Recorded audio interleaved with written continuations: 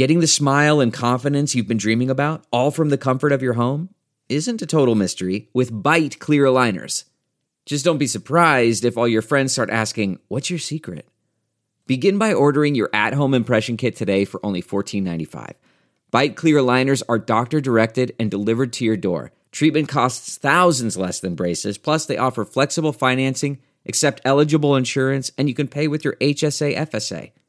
Get 80% off your impression kit when you use code WONDERY at Byte.com. That's BYTE.com. Start your confidence journey today with Byte. Welcome to Money for the Rest of Us. This is a personal finance show on money, how it works, how to invest it, and how to live without worrying about it. I'm your host, David Stein. Today is episode 307. It's titled, Income Share Agreements, Good for Students or Investors? Over 5 years ago, in episode 45 of Money for the Rest of Us, I introduced income share agreements as a way to partially fund college. An income share agreement is a contract where individuals agree to pay a certain percentage of their income for a set period of time in exchange for an upfront payment that is usually used to pay for education costs, but can be used for other things. For example, Align Income Share Funding says that you can get an ISA for home repairs, debt consolidation, paying a medical bill, or even planning your wedding. Not sure I would do an income share agreement for most of those things. They are traditionally used to invest in what is known as human capital, our ability to earn money by getting more education. Another name for income share agreements is human capital contracts. Income share agreements were first proposed by the economist Milton Friedman in a 1955 essay titled The Role of Government in Education. He wrote, "Vocational or professional education is a form of investment in human capital, precisely analogous to investment in machinery, buildings, or other forms of non-human capital. Its function is to raise economic productivity of the human being. If it does so, the individual is rewarded in a free enterprise society by receiving a higher return for his services than he would otherwise be able to command." We discussed this concept some in episode 245, Is College Worth It? And determined there is a positive financial return in investing in human capital by attending college. You can earn more. You build your social capital, your network. You gain knowledge. Having a college degree allows you to pass filters that many companies put in place with their hiring practice, in that they only hire individuals with college degrees. Freeman continued, if a fixed money loan is made to finance investment in physical capital, the lender can get some security for his loan in the form of a mortgage or a residual claim to the physical asset itself, and he can count on realizing at least part of his investment in case of necessity by selling the physical asset. In other words, the lender has some collateral that could be sold in the case of default. But Friedman points out a problem if the loan is made to invest in human capital. He writes, the lender clearly cannot get any comparable security. In a non-slave state, the individual embodying the investment cannot be bought and sold.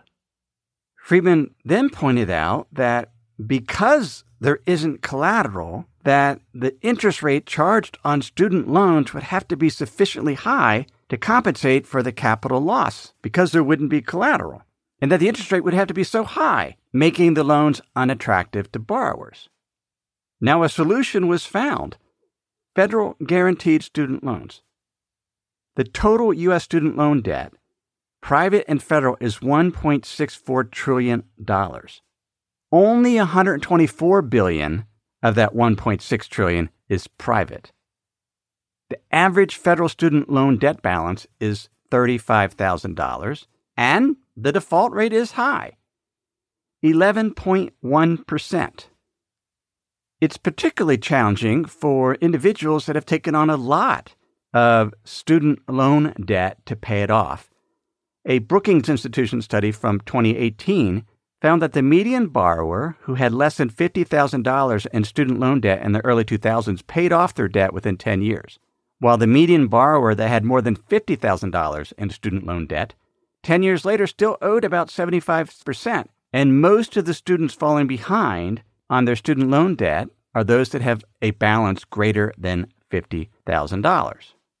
Friedman's proposed solution, income share agreements, they weren't necessarily called that, but he said that a contract could be structured where an investor would buy a share in an individual's earnings prospects to advance him the funds needed to finance his training on condition that he agrees to pay the lender a specified fraction of his future earnings. In this way, Friedman wrote, a lender would get back more than his initial investment from relatively successful individuals, which would compensate for the failure to recoup his original investment from the unsuccessful.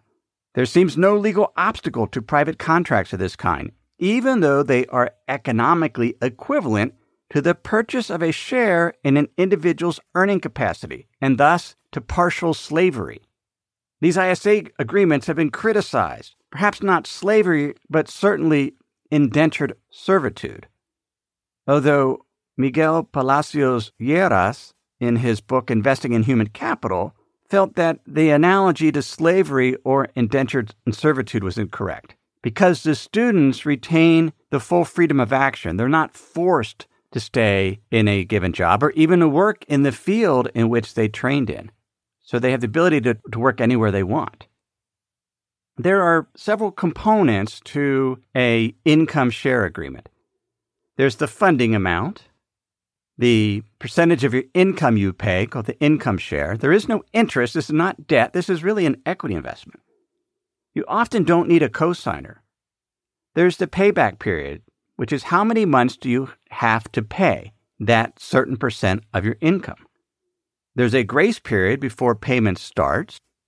So if you take out an income share agreement while you're still studying, often there's a grace period before you have to start paying a percent of your income. There's a payment cap. If your income goes really high and you're paying a lot of money as part of this income share agreement, at some point you'll reach a cap, in which case your ISA contract ends. There's a minimum income threshold below which you don't have to make any payments. And then there's the payment window, which is the length of time that the contract is in place. So, for example, you might have an ISA agreement where you have to make 90 monthly payments of 3% of your income. But if you fall below the minimum income threshold of $20,000, you're unemployed, then you don't have to make a payment. But the clock is still ticking. And so if you went for 150 months, that was the payment window, and only made payments in 50 of those months, the ISA contract would still end, and you wouldn't have to make the remaining payments. In looking then at the structure of these income share agreements, there's a great deal of flexibility that can be beneficial for the student, because if you lose your job, the interest is not accruing. You just defer the payment, but you're not accruing additional interest. We'll look at some specific examples of ISA contracts here in a few minutes. They are used more and more, but they're not widely adopted because you need three components. You need the school willing to structure the ISA agreements. You need the students willing to use them rather than use student loans. And you need investors willing to fund these ISA agreements. And so the percentage of income needs to be enough to entice investors to provide the capital. Although in some cases, the schools provide the capital. And there are companies that work with schools to help design these programs. Vimo Education is one example. Their CEO said, "Nobody has an income share agreement problem at a college. They have some other problem they are trying to fix." And so this particular company designs income share agreements to help colleges fulfill a strategic objective or to solve a problem. Example is the University of Utah found that their 6-year graduation rate badly lagged other peer institutions. And so they're piloting an ISA program to really target those that are having trouble graduating, perhaps because they're having to work so much as they get through college. But these can be very helpful contracts. Messiah College, located in rural Pennsylvania, They're using ISA agreements for those students that have a gap. They've reached the federal limit on grants and loans, and they've structured their program so that these income share payments go back into the pool and then can be used for other students. David Walker, their vice president for finance and planning, said, "We're able to start a revolving pay-it-forward type program. Students will help fund the viability of this program for future Messiah students." Purdue University is one of the first colleges to establish a successful program, and their program started in 2016. Now, there are some challenges with these ISA agreements, and a number of them were pointed out by Andrew Gillen, who's a senior policy analyst for the Texas Public Policy Foundation. One item he pointed out was adverse selection. Students who think they'll earn more are less likely to enter into an ISA agreement because loans would be cheaper. And so these ISA agreements become attractive to those that think they will earn less, which means the potential return for investors is lower. And if it falls below some threshold, then the percent of income that needs to be shared would have to be higher. There's also the potential problem of differential pricing. If there was a woman and a man with a similar degree, will investors require a higher percent of income from women because they might be more likely to leave the labor force to give birth to a child? There's the moral hazard issue where the individuals who take out the ISA agreements have an incentive not to report income. The way these typically are structured is the individual self-reports raises or income increases, and then the ISA sponsor also pulls tax return data to verify income. ISA contracts are effectively unregulated. There is no protection for the students or the ISA sponsors. Senators Young, Rubio, and Warner did introduce the ISA Student Protection Act of 2019. It was read twice and then referred to the Committee on Finance, and nothing has happened since then that I was able to find. Andrew Gillen believes a solution to some of these challenges with ISA agreements is a different contract called income contingent lending, where it's not an equity investment, but income contingent lending is actually a loan.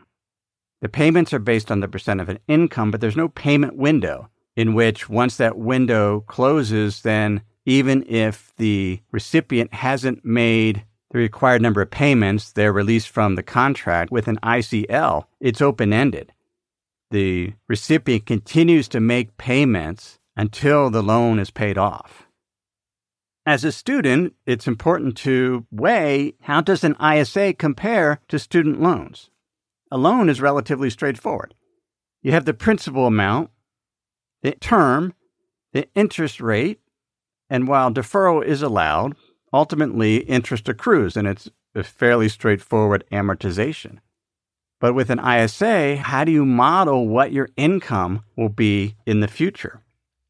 Now, as an investor in an ISA agreement, the relevant measure to figure out what the rate of return is something called an internal rate of return.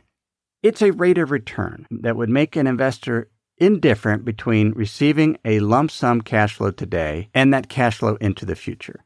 One way to look at it, let's suppose an outflow, an investment of $100,000, and then for 120 months, an investor received a certain cash flow stream each month. The internal rate of return would be the interest rate or the discount rate that would take those future cash flows, discount them into the present, so that they equal the initial outflow. That's all it is. It's that rate of return that takes future cash flows, discounts them to the present so that they equal the initial outflow. For the case of an ISA contract, that outflow is the amount paid to the student for education. And then we have to estimate what those future cash flows will be. Knowing what the outflow was, the funding amount, we know what the percent of income to be paid. What we don't know is how the income will increase in the future due to raises. So there's an estimate for that, and we can take those cash flows, figure out that discount rate, which is the internal rate of return, and then see if that's high enough for us, or what is it, period. Before we continue, let me pause and share some words from this week's sponsors. We have a brand new sponsor to our show. It's Yahoo Finance. Yahoo's been around for decades. My first email outside of work was a Yahoo email address. But the financial side I've used on occasion primarily to get data for dividend histories for particular funds or ETFs. But I was pleasantly surprised to get back on Yahoo Finance to see how it's evolved over the years. Now it's really a financial dashboard where you can get an understanding of what's going on with the markets. There are relevant articles from Bloomberg, Reuters, the Associated Press, and the Yahoo Finance team. You can look at the economic events calendar and see which data series are being released that day and what the consensus is. You can see the pulse of the markets at any time by going to Yahoo Finance. In addition, you could see all of your investments in retirement accounts in one place. With Yahoo Finance, you get a consolidated view of multiple accounts. Yahoo Finance serves as a financial hub for your retirement accounts, but also comprehensive financial news and analysis. You need to check out Yahoo Finance, particularly if you haven't been there in a while. Check it out at yahoofinance.com. That's yahoofinance.com. If you've been using Mint to manage your finances, you know they shut down several months ago. Well, let me tell you about the budgeting solution, the financial tracking solution I've been using for the past number of months. It's Monarch Money. Monarch Money is the top-rated all-in-one personal finance app. It gives you a comprehensive view of all your accounts, investments, transactions, and more. You can create custom budgets like I've done. You can set goals, collaborate with your partner. And now you can get an extended 30-day free trial when you go to monarchmoney.com/David. What I like about Monarch is the ability to customize what I want to see. I have custom budget categories, and then I can go on to the dashboard and see where I'm above trend on some of my spending. I especially like that Monarch will never sell your data to third parties or show you ads. After trying Monarch myself, I understand why it's the top-rated personal finance app. And right now, get an extended 30-day free trial when you go to monarchmoney.com/David. That's monarchmoney.com/David for your extended 30-day free trial. The student, in comparing an ISA contract to a student loan, is concerned about what's the total payment. How much will need to be repaid, including principal and interest for a student loan, or with regards to total amount of income paid during the payment window for an ISA contract. Let's look at some examples to help understand these contracts. This is from the University of Utah, an individual studying business administration. Their expected salary when they graduate is $45,724. They could enter an ISA contract that has 90 payments of 3.96% of income. That would equate, based on that starting salary, initially $151 per month. The minimum income threshold is $20,000, so if the individual earned less than $20,000, they wouldn't have to make any payments. The payment cap is $20,000. This is based on an initial funding amount of $10,000, so the funding cap is 2 times. The student would not have to pay more than 2 times what they received. And then the payment window is 150 months.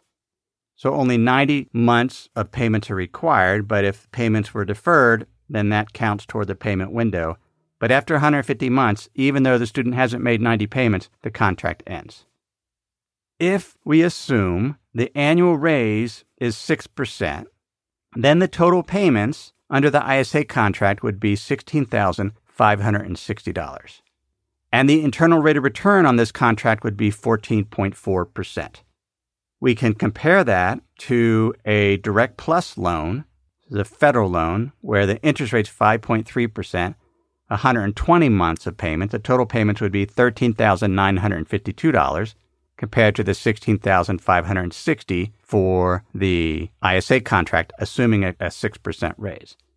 A private student loan where interest rates are 9.5%, 120 payments, total outflow would be $1,611. From a student standpoint, a 9.5% interest rate student loan, total outflows would be the same as a ISA contract for 90 months if the annual raise was 6%. But if it wasn't, if the student didn't get any raise, then the total payments would be much less than that, and the IRR for the investor would be 8.9%. Each university has a different program. Clarkston University has a limited number of spots, and their example is someone that receives $40,000 in tuition would pay 6.2% of their income for 10 years, and if they get a 7% raise, the IRR, the internal rate of return, is zero. In other words, this program it's more like impact investing, where the university is willing to take essentially a 0% return in order to help a limited number of students. Lambda is a coding academy, for-profit school that's been around 4 years. It's venture-backed. They only have really 2 degrees, web development and data science. They have a really unique program where you don't make any payments if you make less than $50,000. You have to pay 17% of your income for 24 months. The payment window is 60 months. So if you actually were receiving $50,000, you'd make $708 a month payment. If you're making less than $50,000, you don't have to pay anything. And the payment cap is $30,000. This one was really interesting because if you made 24 payments and you only earned $50,000 the whole time, your total payments would be $17,510. If we assume the tuition is $30,000 and students have the option of just paying that up front, then the internal rate of return on that contract is negative 38%, which means the real tuition that the school needs is much less than $30,000. They're spending a lot of time trying to place the students because the college doesn't get paid if the students can't get jobs that earn more than $50,000 a year. One of the things Lambda has done is they sell about half of their ISA contracts. They're sold at a deep discount to their actual value, which means the rate of return is much higher, so that the school can get funding for operations. And this is what brought ISA contracts back to my attention. There was a discussion on the member forums about a company called Edly, EDLY, that allows investors to invest in ISA contracts. They are projecting returns of 8% to 14%. And the lower amount, the 8%, has some principal protection using U.S. government bonds. They have ISA contracts on 2,100 students and say their historical return to investors has been 16.43%. They've only been doing this since 2019, so there's less than 1 year's worth of return. A 14% return seems really high. In order to generate that return, either you need to be buying ISAs contracts at very deep discounts, in other words, for less than the funding amount, so that your rate of return is higher, or the percentage of income the students pay have to be much higher. I took a look at Edly. You have to be an accredited investor. I started the process of signing up so I could look at the documentation and understand the fees. Edly has an interesting fee schedule. Their management fee is 4% of ISA cash flows, and they can charge up to 1% of cash flow for out-of-pocket expenses related to the management of the account. When I first looked at that fee schedule, my interpretation was it was 4% of assets under management. That is incorrect. In fact, the first version of this podcast, that's what I said it was, and that the fees were really, really high. In discussions with Edly, they corrected me. It's 4% of the cash flows that are received in the ISA agreement. If you model that out, let's say an ISA agreement where the starting salary is $45,000, the funded amount is $10,000, an annual raise of 3%, the share agreement of 3.8% gets you a gross internal rate of return of 15.4%. But if we assume 5% of cash flows, the net internal rate of return would be 14%, which is their target. The actual management expenses as a percent of that $10,000 that was funded is about 0.9% in the first year, and then it goes up to 1.1%. So fees as a percent of assets under management is different than fees as a percent of cash flows, because the cash flows occur over time, and the fee is based on the cash flow, not based on the assets under management. You're essentially hiring Edley to be an investment advisor to choose ISA contracts for you. And in looking through the documentation, which is really, really important anytime you make an alternative investment, is to study the documentation. And there was not a whole lot of detail here, nor was there any description at this principal protection program. But it's fairly open-ended. They talk about how the advisor has full power and authority to manage on a discretionary basis the cash, securities, and other assets that from time to time will comprise the account. It says the client acknowledges and agrees that ISA securities in the account are illiquid and cannot be withdrawn from the account. You can withdraw cash, but you can't withdraw the ISA contracts, and there's no real stipulation with how many will be in the portfolio and exactly what they will be buying. So you're hiring an advisor to manage some assets for you, but you don't have a lot of input as to how they go about that.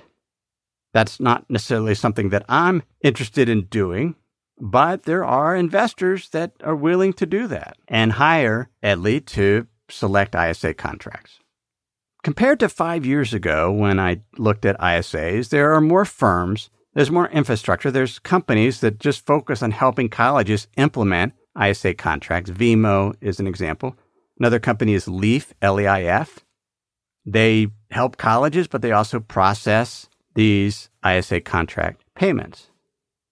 I still think from a student standpoint that these can be attractive because you have greater optionality. You're not forced into one career. If you go through a rough patch where you're unemployed, you're not accruing interest. It comes down to what's the initial percentage of income being paid relative to the funding amount. These examples we looked at were based on $10,000 of funding, and students were paying 3 to 4% of their income.